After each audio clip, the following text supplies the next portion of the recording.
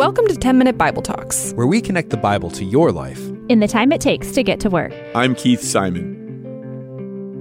Have you noticed that there are some sins that people see as really bad and other sins they don't think that are that big of a deal? What about you? Are there sins that you'd be embarrassed to admit you struggle with, but other sins you consider almost respectable? To confess respectable sins wouldn't hurt your reputation at all. Now, everyone's list of respectable sins is a little bit different, but I bet we could agree on some. Like if I say I don't pray enough, or if I admit that I'm not as thankful as I should be, or if I admit that I exaggerated a story, no one's going to think less of me. Those are respectable sins, partly because they are common sins, and they don't appear to hurt others. In general, they don't appear to be that big of a deal. Do you think God shares our perspective on sins? In other words, does God think that some sins are not a big deal? Does he call some sins respectable sins? No. No, he doesn't. See, that's one thing we're going to see today in Numbers 21. The story starts with Israelites, and guess what they're doing? They do it a lot. They are complaining. I think complaining is on a lot of people's list of respectable sins. We know it's not good, but everyone does it to some extent. And it's not a huge deal. It doesn't really hurt anybody, does it? Wrong. It's a huge deal to God. Yes, it's true that everyone complains. We complain about the weather, our boss, our health, our finances, our kids, our roommates, our money, our government. I mean, the list of things that we complain about is endless. In Japan, a man took his complaining to a whole new level, and as a result, he was arrested on suspicion of, here's the charge, fraudulent obstruction of business. Here's what he did. He made 24,000 complaint calls to his local phone company. You've probably been there, haven't you? That you just are so frustrated and angry that you just keep complaining to a business over and over and over. Police say that he initially demanded an apology in person from company staffers, but later he just began to call and then immediately hang up as soon as someone answered the phone. Over the course of time, he averaged 33 calls per day, 33 complaint calls that ended up being almost like prank calls because he would immediately hang up. Police say that in 1 week, he made over 400 calls. Now, you and I have probably not taken our complaining to that level, but I know that that kind of urge to complain is in my own heart. It's because complaining is a big deal to God that it keeps showing up over and over in the book of Numbers. I wonder if God is trying to tell us something by continuing to bring this sin up over and over and over. Is he trying to get something through our hard head or through our hard heart? In Numbers 21:4, we read that the people grew impatient on the way that God had sent them to the promised land. So they spoke against God and against Moses, and they said, "Why have you brought us out of Egypt to die in the wilderness? There is no bread, there is no water, and we detest this miserable food."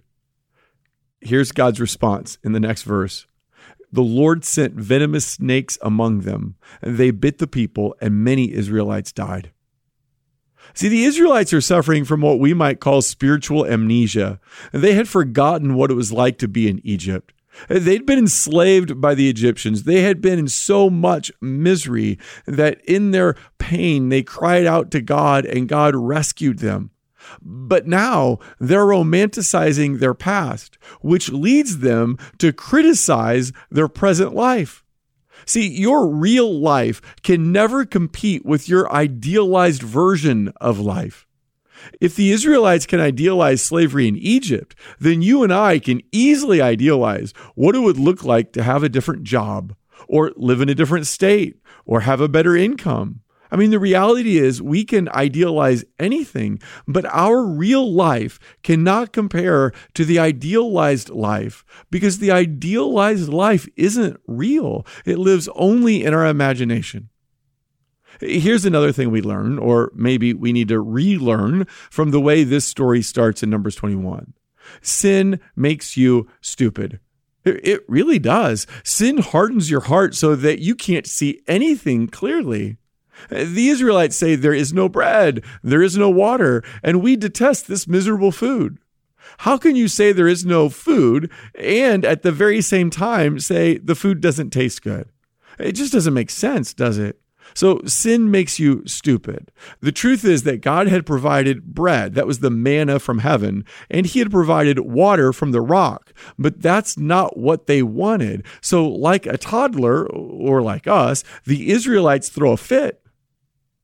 And God shows us what he thinks about all the complaining by sending poisonous snakes among them. The snakes bite the people and some of them die. When we complain about our life, we are complaining against God. We are telling everyone that God has not been good to us, that we deserve better. Complaining is saying that God cannot be trusted. And that's a serious attack on the character of God. Now, before we finish the story about how the snakes bit the people and find out what happens to them, let's think for a moment about what we can do to fight against complaining in our life. First, we must remind ourselves that we are not a big deal. Say that to yourself. Look, I am not a big deal. I don't deserve anything from God. Second, we must remember all the ways that God has been good to us. James 1:17 says, "Every good and perfect gift is from above, coming down from the Father." Everything good in your life, everything, from your family to your job to your health, all of it is a gift from God. You didn't deserve any good things, and he gave it to you. The right response to a gift is to thank the giver. So one of the ways you fight a complaining spirit is by cultivating a thankful spirit, because you can't be thankful and complaining at the same time. So what if you started a note on your phone, or maybe a journal you put by your bed, and you just write down 1 or 2 or at most 3 things in a day that you are thankful for? God, I'm thankful that I had a good conversation with my kid. God, I'm thankful that you provided a great meal for us. God, I'm thankful that I got my paycheck today. God, I'm thankful that I had a coffee with a friend. Whatever it is, big or small, it doesn't have to be a big. God, I'm thankful that I was able to go on a walk. God, I'm thankful that I was able to listen to a podcast and learn something from it. Remember that the point of having a list of things you're thankful for and keeping that on a daily basis, or at least frequently, is so that you will remind yourself how good God has been to you, and therefore you won't complain as if he's mistreated you. Okay, let's get back to the story. When we left the Israelites, God had sent poisonous snakes in their camp. People were being bitten and dying. So we pick it up in verse 7. The people came to Moses and said, "We sinned when we spoke against the Lord and against you. Pray that the Lord will take the snakes away from us." So Moses prayed for the people. The Lord said to Moses, "Make a snake and put it up on a pole. Anyone who is bitten can look at it and live." So Moses made a bronze snake and put it up on a pole. Then when anyone was bitten by a snake and looked at the bronze snake, they lived. So in this story, the people woke up to their sin and they repented of it. They didn't just want relief from the snakes. They owned their sin. They said, look, we blew it. We sinned by speaking against God. They recognized their complaining was wrong. And Moses prayed for them, and God had mercy on them. God tells Moses to put a snake on a pole, and anyone who's bitten by a snake and then looks at the snake on the pole, they live. So many people ask the question, what's the significance of that snake put up on the pole? And I don't think we should read too much into it. It's simply what God set up as a way of bringing mercy and grace to those who trusted in him and obeyed him by looking at this bronze snake. Now it's interesting that bronze snake shows up a couple more times later on in the Bible. One of those is in the book of 2 Kings.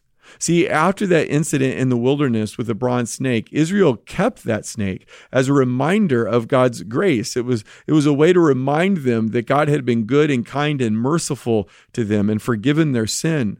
But later in 2 Kings, we read that King Hezekiah, who's a good king, he had to destroy the bronze snake because it turns out the people were starting to worship it. They were actually worshiping the snake, kind of like they worshiped the golden calf. You can read about that story in 2 Kings 18. It's interesting that we can turn anything into an idol. We can take good things that should remind us of God and His mercy and turn it into something that we worship instead of God. The bronze snake also shows up in John chapter 3. It says this, "Just as Moses lifted up the snake in the wilderness, so the Son of Man must be lifted up, that everyone who believes may have eternal life in Him." See, John 3 is comparing Jesus to this snake. Just like everyone who is bitten by the snake but looked to the bronze snake lived, so everyone who is bitten by sin can look to Jesus, who is lifted up on the cross, and find forgiveness in Him. If you recognize that you struggle with the sin of complaining or of any other sin, don't deny it, don't hide it, don't minimize it. Acknowledge it like the Israelites did. Say, I've blown it. I've been complaining against God. Instead of being thankful, I have said that God has not been good to me and that I deserved better. Don't try to minimize it. It is a serious sin. Instead, look to Jesus, who is lifted up. Look to Jesus, who died to pay for the sin of complaining, who died to pay for all your sins. Hey, thanks for listening. If you want to go deeper, sign up for the 10-Minute Bible Talk newsletter.